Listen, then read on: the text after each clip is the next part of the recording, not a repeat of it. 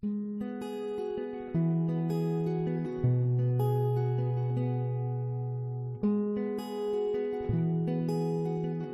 Hope Church.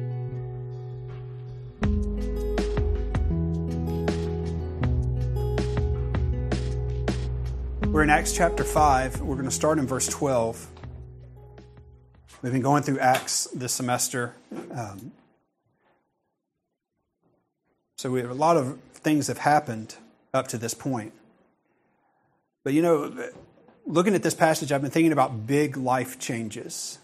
Those big things that happen in our lives that change. Some are in our control and some are not.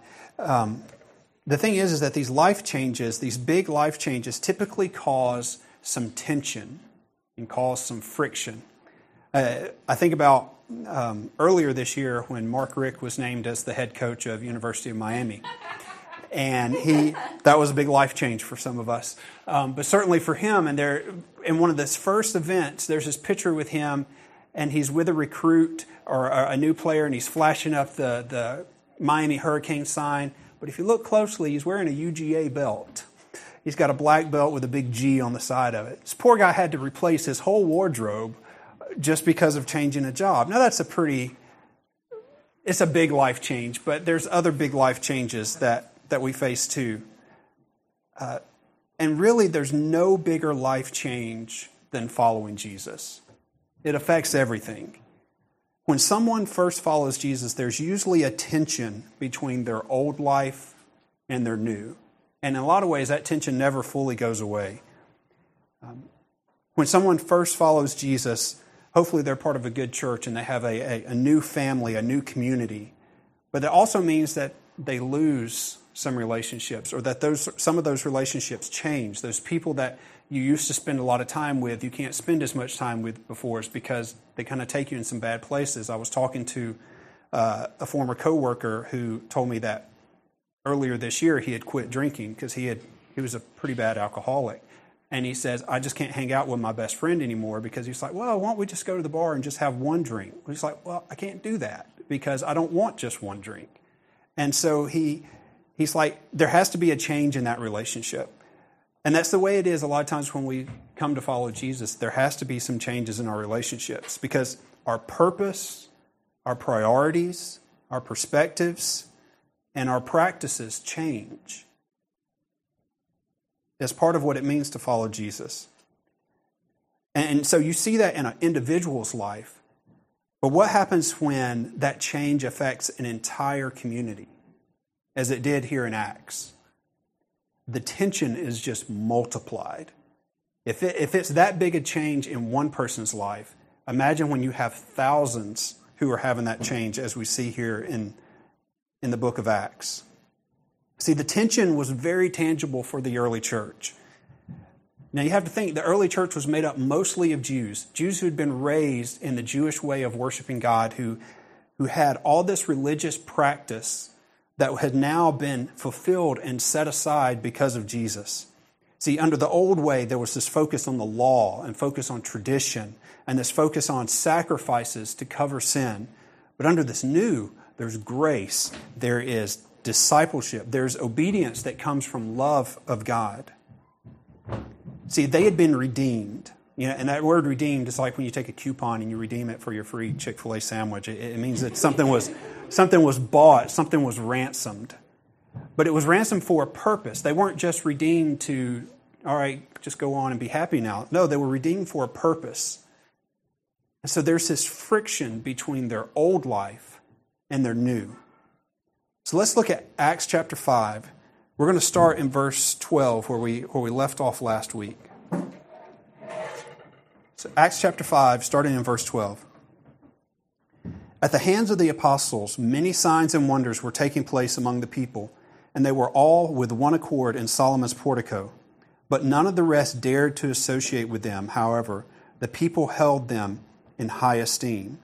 And all the more believers in the Lord, multitudes of men and women were constantly added to their number, to such an extent that they even carried the sick out into the streets and laid them on cots and pallets, so that when Peter came by, at least his shadow might fall on any one of them.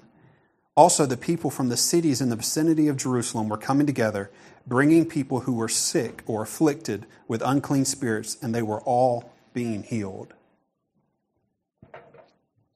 See, a redeemed life leads to radical relationships.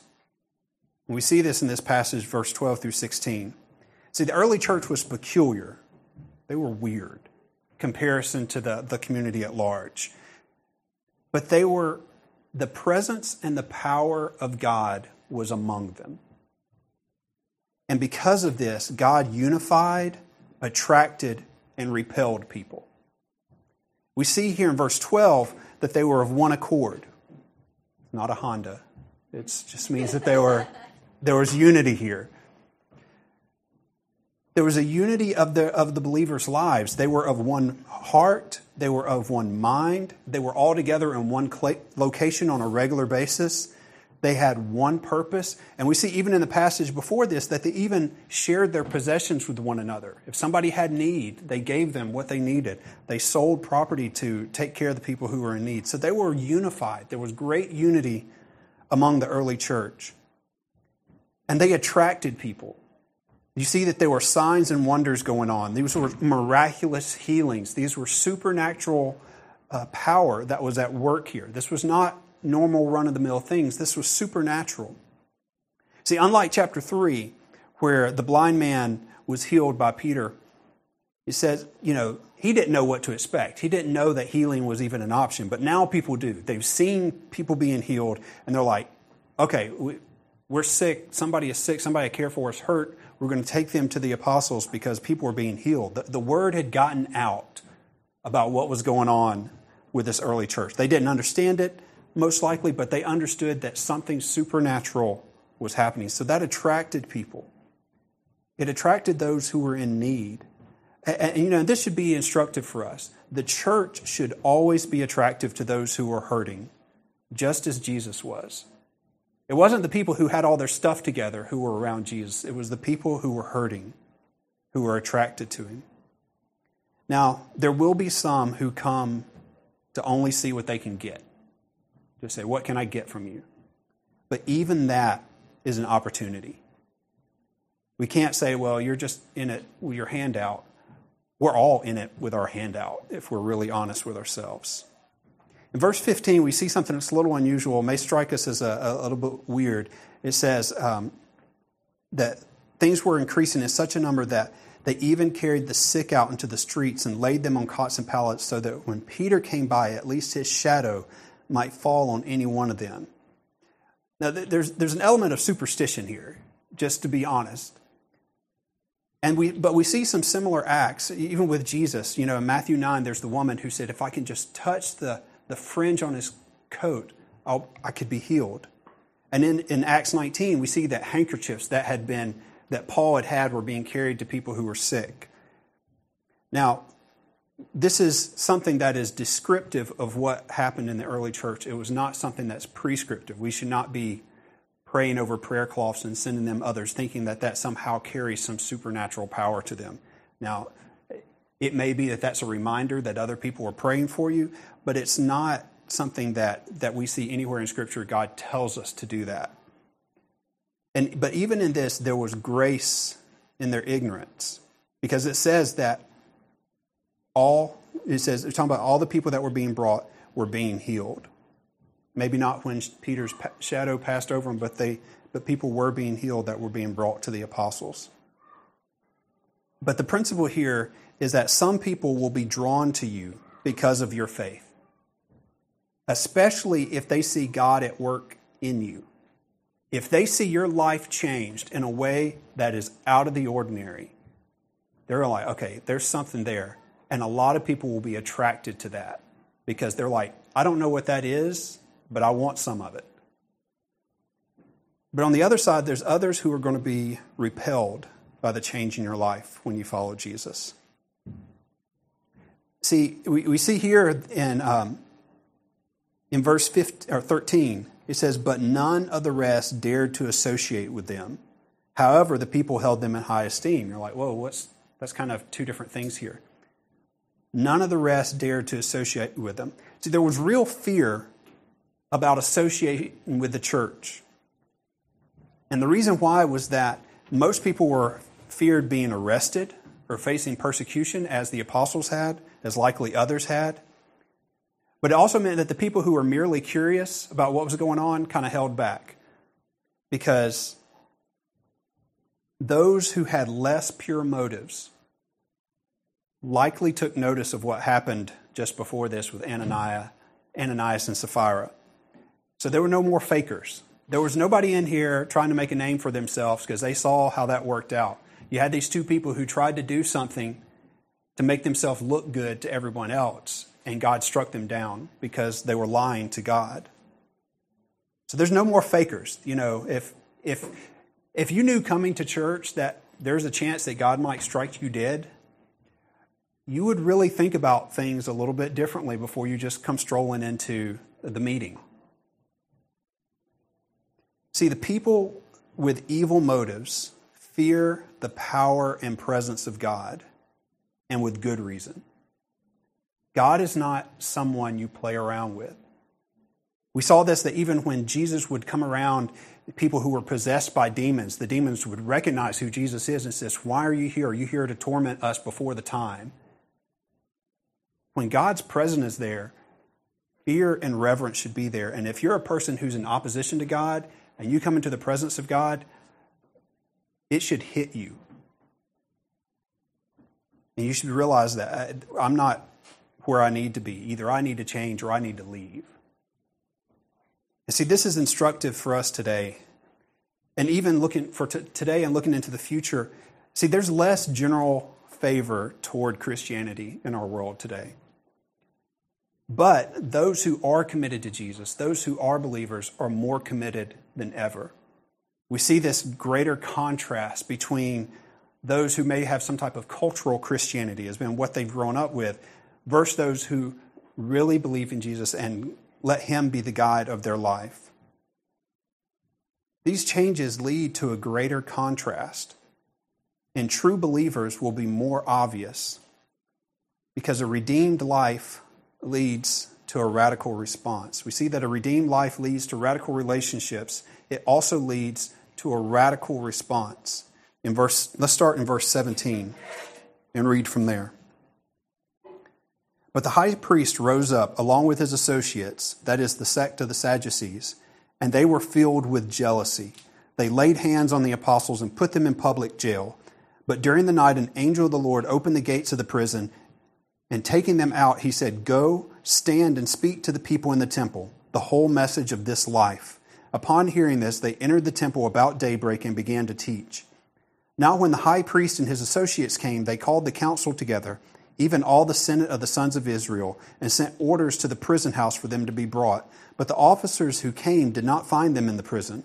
And they returned and reported back, saying, "We found the prison house locked quite securely, and the guards standing at the doors.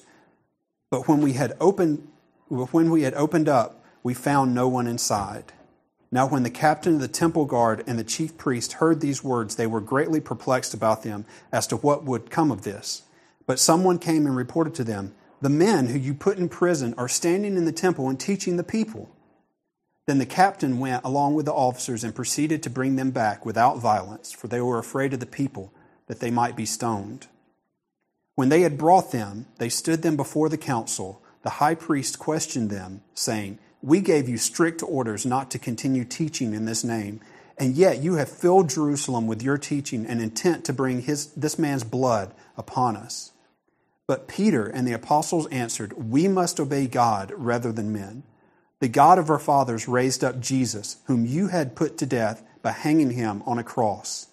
He is the one whom God exalted to his right hand as a prince and a savior, to grant repentance to Israel and forgiveness of sins. And we are witnesses of these things, and so is the Holy Spirit, whom God has given to those who obey him."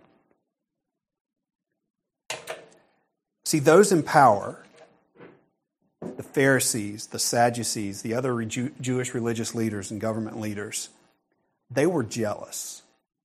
They were jealous of these guys who were getting such a response from people. They were Thousands of people were coming to follow Jesus, and the religious leaders had no control over it. They didn't know what they could do about it. And they feared losing their influence, which we see in verse 17. And the leaders took aggressive action. They grabbed these guys, they put them in jail, and they would even later beat them. There was contempt for Jesus. They wouldn't even say his name. They said, "This man." They wouldn't even say his name. It was as they were using that phrase, "this man," in a derogatory way because they didn't want to speak the name of Jesus. And in verse 28, they make this claim. It says, "And yet you have filled Jerusalem with your teaching and intent to bring this man's blood upon us." The reality is that that Jesus' blood was already on them. Because back when Jesus was, after his trial, when he was brought before the people, it was the religious leaders who were stirring the people up to ask for Jesus to be crucified and for Barabbas to be released. And even in Matthew 27, the people were saying, "His blood shall be on us and our children." See, they had already said, "We'll accept the blame for this." And then these months later, when the apostles were teaching about Jesus, the religious leaders was like, don't bring this man's blood on us. And they said, "No, it's on you. And you've already admitted that it's on you." They were trying to deny their role in what had happened. But the apostles knew the truth. And they obeyed God despite all of this. In verse 19, we see that even prison would not keep them from their mission. God had provided this miraculous release. It was not like a Great Escape movie or anything like that where they made it out. This was a miraculous exit from this prison. But it was still up to the apostles to be faithful and obedient to preach the gospel. Knowing my heart, if I had just been set free and I'd already gone through this, I might have hit town or at least laid low for a while. But no, God had told them, "Go preach the gospel right back where you were arrested the last time." And that's what they did. They went back to preach. They disobeyed the religious leaders with no sign of reluctance, even though they were aware of what the likely consequences would be. They'd already been warned twice not to do this. And they continued.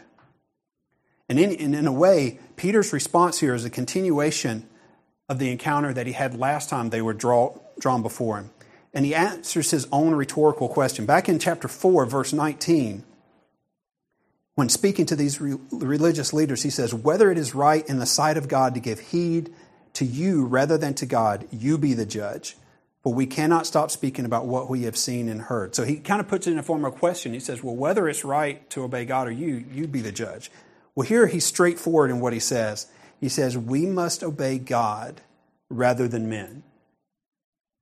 So he's becoming more forward with what he's saying. He makes it plain that he's going to disobey what they tell him to do. See, the apostles were compelled by what they had witnessed personally and the testimony of the Holy Spirit. What they had witnessed was this man that they had followed for 3 years face a bloody death on a cross. He was clearly dead. They had taken him from the cross. They had put him in a grave. They put the stone in front of it. He was gone. They were confused. They didn't know what was going on, even though Jesus had told them this would happen. But then 3 days later, they get word that the grave is empty. And then soon after, they see Jesus himself. And they don't just see him. They touch him. They spend time with him. They share a meal with him. This was not some group delusion. This was something that hundreds of people saw. Jesus had risen from the grave and was walking among them, spent a significant amount of time with them before ascending into heaven. But then even beyond that, they had the testimony of the Holy Spirit. See, when somebody is speaking of what they had personally seen and experienced, it's very difficult to deny it. If somebody says, I saw this happen, there's not much you can tell that person to convince them otherwise. But even if somebody had not seen the works of Jesus, even if somebody had not seen him come out of the grave, had not seen this supposed dead man walking among them. The Holy Spirit would give them understanding. The Holy Spirit had been sent into the hearts of the believers to be there to teach and to testify to them. But also those who had not yet followed Jesus, the Holy Spirit was there to convict them and to help them understand what had actually happened. The apostles continued to defy these religious leaders. But really their defiance of the religious leaders was obedience to God. And as we've talked about previously, if it comes between what your government and your other leaders tell you and what God has told you to be right, you do what God tells you to do. Our general rule is that we should obey those who are leaders of us until they tell us to do something that goes against the law of God. But let's continue. We see that a redeemed life leads to radical relationships. It leads to a radical response, just radical actions. But a redeemed life leads also to a radical resolve. Let's look at verse 30, starting in verse 33. But when they heard this, they were cut to the quick and intended to kill them. But a Pharisee named Gamaliel, a teacher of the law, respected by all the people, stood up in the council and gave orders to put the men outside for a short time. And he said to them, "Men of Israel, take care what you propose to do with these men. For some time ago, Theudas rose up, claiming to be somebody, and a group of about 400 men joined up with him. But he was killed, and all who followed him were dispersed and came to nothing. After this, Judas of Galilee rose up in the days of the census and drew away some people after him. He too perished, and all those who followed him were scattered. So in the present case, I say to you, stay away from these men and let them alone. For if this plan or action is of men, it will be overthrown. But if it is of God, you will not be able to overthrow them, or else you may even be found fighting against God." They took his advice, and after calling the apostles in, they flogged them and ordered them not to speak in the name of Jesus, and then released them. So they went on their way from the presence of the council, rejoicing that they had been considered worthy to suffer shame for his name. And every day in the temple and from house to house, they kept right on teaching and preaching Jesus as the Christ.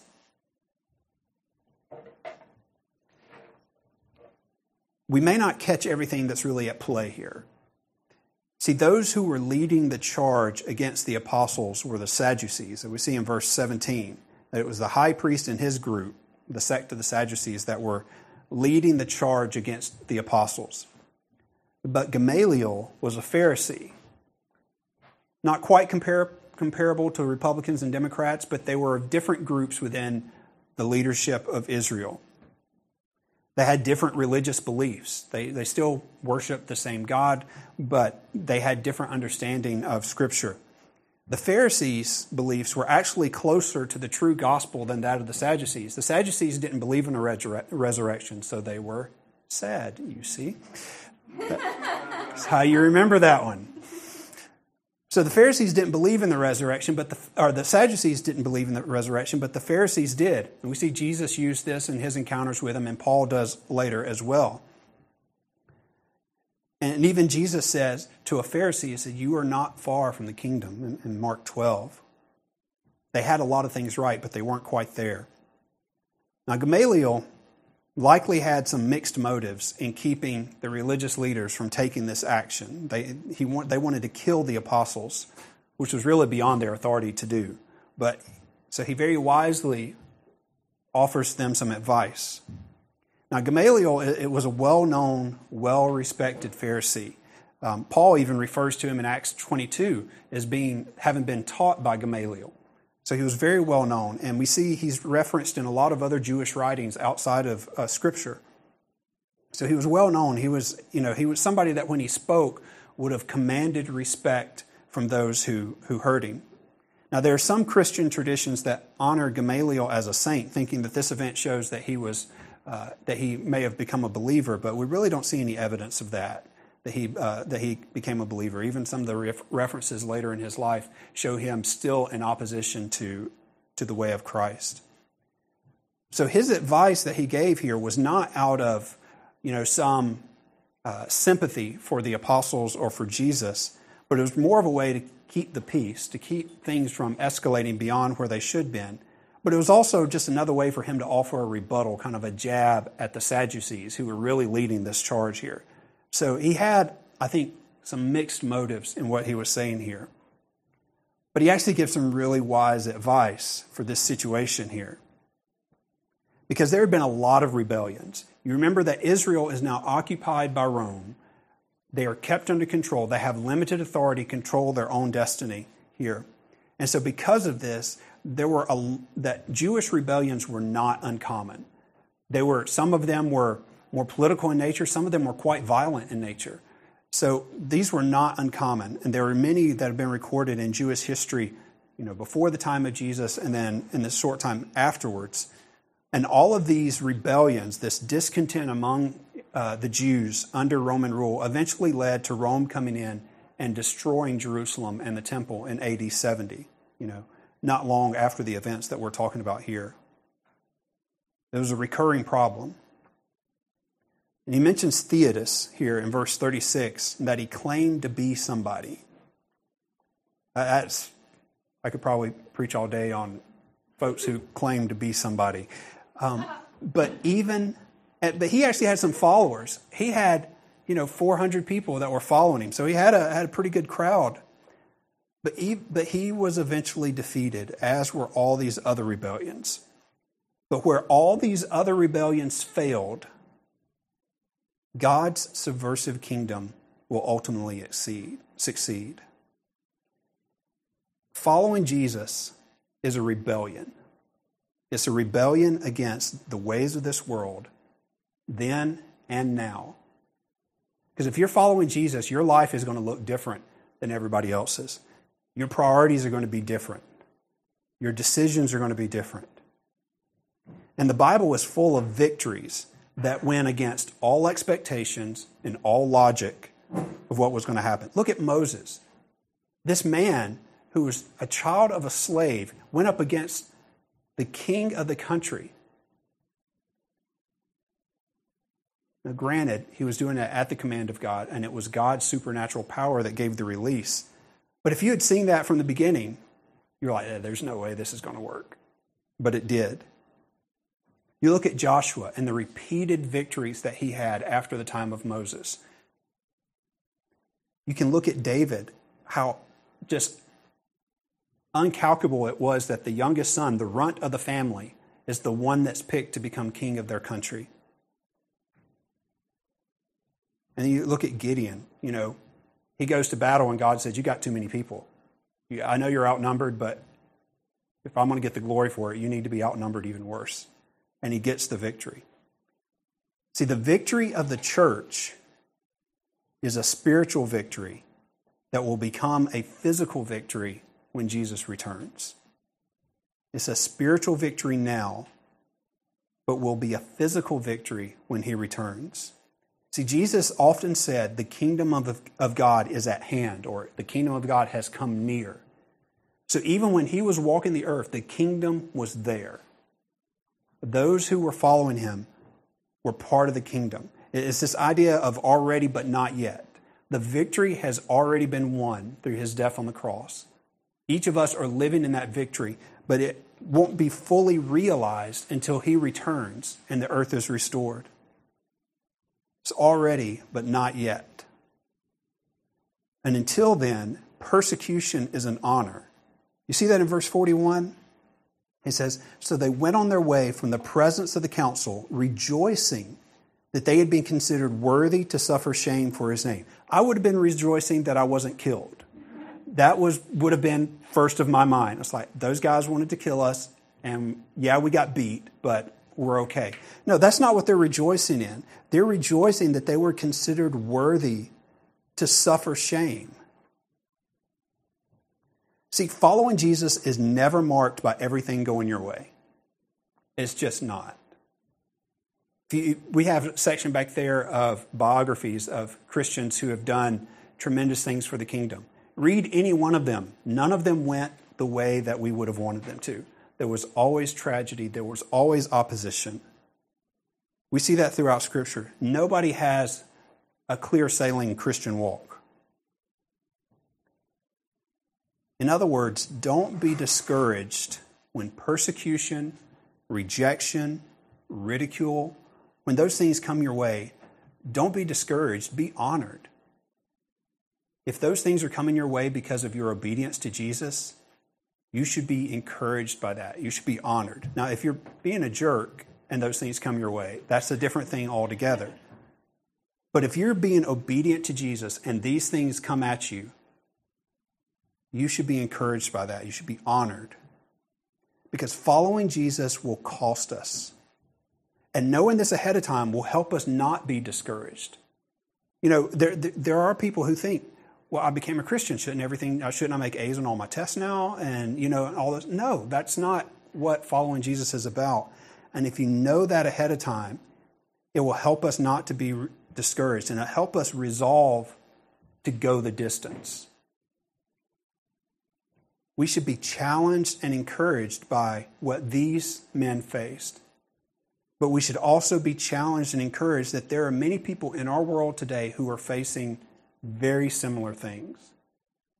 In China, there's been a widespread campaign of removing crosses off of church buildings. In some places, they completely destroy the buildings altogether. And if you try to oppose that, you try to protest that, they'll throw you in jail. In Russia, there is an anti-terrorism law that basically prohibits evangelism. It prohibits preaching, and it prohibits prayer outside of registered church buildings. Their idea with this is they want to avoid religious extremists. But the effects of that law is it basically prohibits you from doing anything related to your faith outside of a church building. And your church building has to be registered with the government. There was actually a minister who was recently charged for holding a service in his own home. He was arrested. I think he had to spend some time in jail and had to pay a fine. That was in Russia. In Iran, converting from Islam is punishable by death for men and lifetime imprisonment for women. And yet, the church is growing faster in Iran than in any other country in the world. Can you imagine that? In North Korea, where it's possibly one of the hardest countries to be a believer right now, believers are being hung on crosses over fires. There's reports of them being crushed by steamrollers. They're being put into concentration camps and forced labor. And there's even been cases of sexual violence against Christians. There's places where it is deadly to be a follower of Jesus right now. And it's hard for us to look at our lives here and call what we experience here persecution in light of this. But the West, Europe, North America, our home is increasingly hostile to Christianity. See, our Christian values are no longer what's the norm in our country. Generation or two ago, that was the norm, but it's not now. Statistically, they've seen what they call the rise of the nuns, and I'm not referring to like black and white wearing nuns. I'm referring to like nuns as in when they fill out a survey and say, what is your religious affiliation? They say none. See, years ago, people would just default to saying Christian, even if they really weren't a Christian. They were just like, well, I'm not a Muslim, I'm not a Buddhist, so I must be a Christian. That was the default in our country. But people are actually being more honest and saying, really, I have no religious affiliation. And we see it to where Sunday, even Sunday morning, is no longer set aside as a time for worship. It's just not. See, our culture has normalized, legalized, and glorifies things that are in opposition to God's plan for humanity. And we saw these things coming. We saw these things happening, even 50 years ago. And there was this idea of a cultural war that started. If you around my age, you grew up in the midst of this. But a culture war was not the answer for the early church, and it isn't for us either. See, the reality is that we tried that and we lost. What God tells us is this. From Ephesians chapter 6, verse 10, he says, "Finally, be strong in the Lord and in the strength of his might. Put on the full armor of God so that you will be able to stand firm against the schemes of the devil." And here's the key. "For our struggle is not against flesh and blood, but against the rulers, against the powers, and against the world forces of this darkness, against the spiritual forces of wickedness in the heavenly places. Therefore, take up the full armor of God so that you will be able to resist in the evil day. And having done everything, to stand firm. Stand firm, therefore, having girded your loins with truth, and having put on the breastplate of righteousness, and having shod your feet with the preparation of the gospel of peace. In addition to all, taking up the shield of faith, with which you will be able to extinguish all the flaming arrows of the evil one, and take the helmet of salvation and the sword of the Spirit, which is the word of God." See, our battle is not against other people. Our battle is not, even in the case of these apostles and these religious leaders, their battle was not against them. It was against the evil that is in this world. See, when the leaders of those Jewish rebellions that we talked about, when those leaders were put to death, the rebellions ended. They faded out. And when Jesus was crucified, now his disciples scattered, but they didn't stay scattered. There's something that happened. The resurrection of Jesus pulled them back together. Because if Jesus had just stayed in the grave, they would have just scattered out. But he rose and they came back together. And so the church's very existence, the fact that the church exists, is compelling evidence for the resurrection of Jesus. You see, something happened to cause the first disciples to risk everything, even the death, even after the death of their leader. Because he wasn't dead. He had risen. And here we are 2,000 years later, still meeting Jesus. Now, there are other religious groups that have been around for a long period of time. So I'm not saying this is the proof that Christianity exists. But we see in that first century of Jerusalem, there had been rebellion after rebellion that had all been put down. But here we see a different kind of rebellion. And we see one that 2,000 years later still exists. Now, church history is full of a lot of not good things. A lot of it perpetrated by people who claimed to be believers but weren't. But 2,000 years later, the name of Jesus is still being mentioned and worshiped around the world. It had in virtually every country, in all these different languages. Something happened. So that's on the big picture. But look at the little picture also. Your life. If you're a follower of Jesus and your life has drastically changed because of that, that is compelling evidence for the truth of who Jesus is. Now, people change their life for a lot of different reasons. But when you see a life changed by Jesus, when you see one that was headed in one direction and then make the U-turn and head in another, people will notice. People pay attention to that. You know, this morning we've had several people out running the half marathon. You know, Paul uses athletics, and particularly running, as a metaphor for the Christian life, particularly in 1 Corinthians 9. Now, when you start a half marathon, you know how long it is. A little over 13 miles. If you do a 5K, you know it's 5 kilometers, 10 kilometers, whatever the race happens to be. But as a believer, we don't know how long our race is. Some of our races may be 80, 90, 100 years. Some of them may not last the rest of this day. We don't know. That's part of being human. We don't know those things. But the race you are running right now, you may think this is it. This is what I'm here for, to run this race. But the race you're running right now may be training for the next race that God has you for. You don't know what the next part of your life holds. When I'm not a great runner, I can do a 5K and not hate myself later that day. But if I was going to do a half marathon, I'd need to start training now for next year's. And my race would have to get better. So every time I ran a race, it'd be preparation for that next race. When you go to the gym, you lift a certain amount of weights in preparation for lifting heavier weights. See, when the race we're running right now may be training for the next race that God has for you. But when we run, we have to run as if we're running a marathon. Because on average, most of us will live a fairly long life. But that also means that to prepare for the marathon, to run the marathon, we have to run through pain.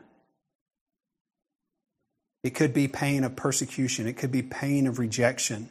It could be the pain of lost relationships. It could be all those things, but we have to run through that pain. And we also have to run in such a way that even if we fall behind on the sprint, we're still going to make it on the marathon. You all see those people who maybe are not really thinking through and they get to do a long race and they just run all out for like the first 2 or 3 miles. And then you pass them a little bit later on as they're struggling to breathe because they didn't run in such a way to run the whole race. They try to do it all right now. You can't do that. And you can't do that with our walk with Jesus. We all, especially folks like my age and younger, we've been taught that if you haven't figured it out by 30 or 40, we're surrounded by people who've already made their millions and created companies and done all this great good by the time they're 30. And I'm like, man, I'm a loser. I just feel like I failed sometimes. I've listened to some podcasts about church leaders, and he's like, yeah, I got to 50 and realized it was just time for me to step back because I've already done all this stuff. I was like, really? I hope to maybe be hitting my peak of whatever it is I'm doing around that time. So you have to run for the long haul, not for the sprint. In Matthew 24, Jesus says, but the one who endures to the end, he will be saved. He endures to the end. And don't be confused as that being, well, if I don't hang in there to the end, I'm not really saved. No, he's saying because you are saved, you will make it to the end. So don't hurt yourself trying to run a marathon in the first 2 miles. Prepare to run the marathon. Live in such a way that no matter if it's persecution, pain, rejection, opposition, whatever it is, you will still get through it. Because God is with you. He is the one who makes sure that you endure to the end.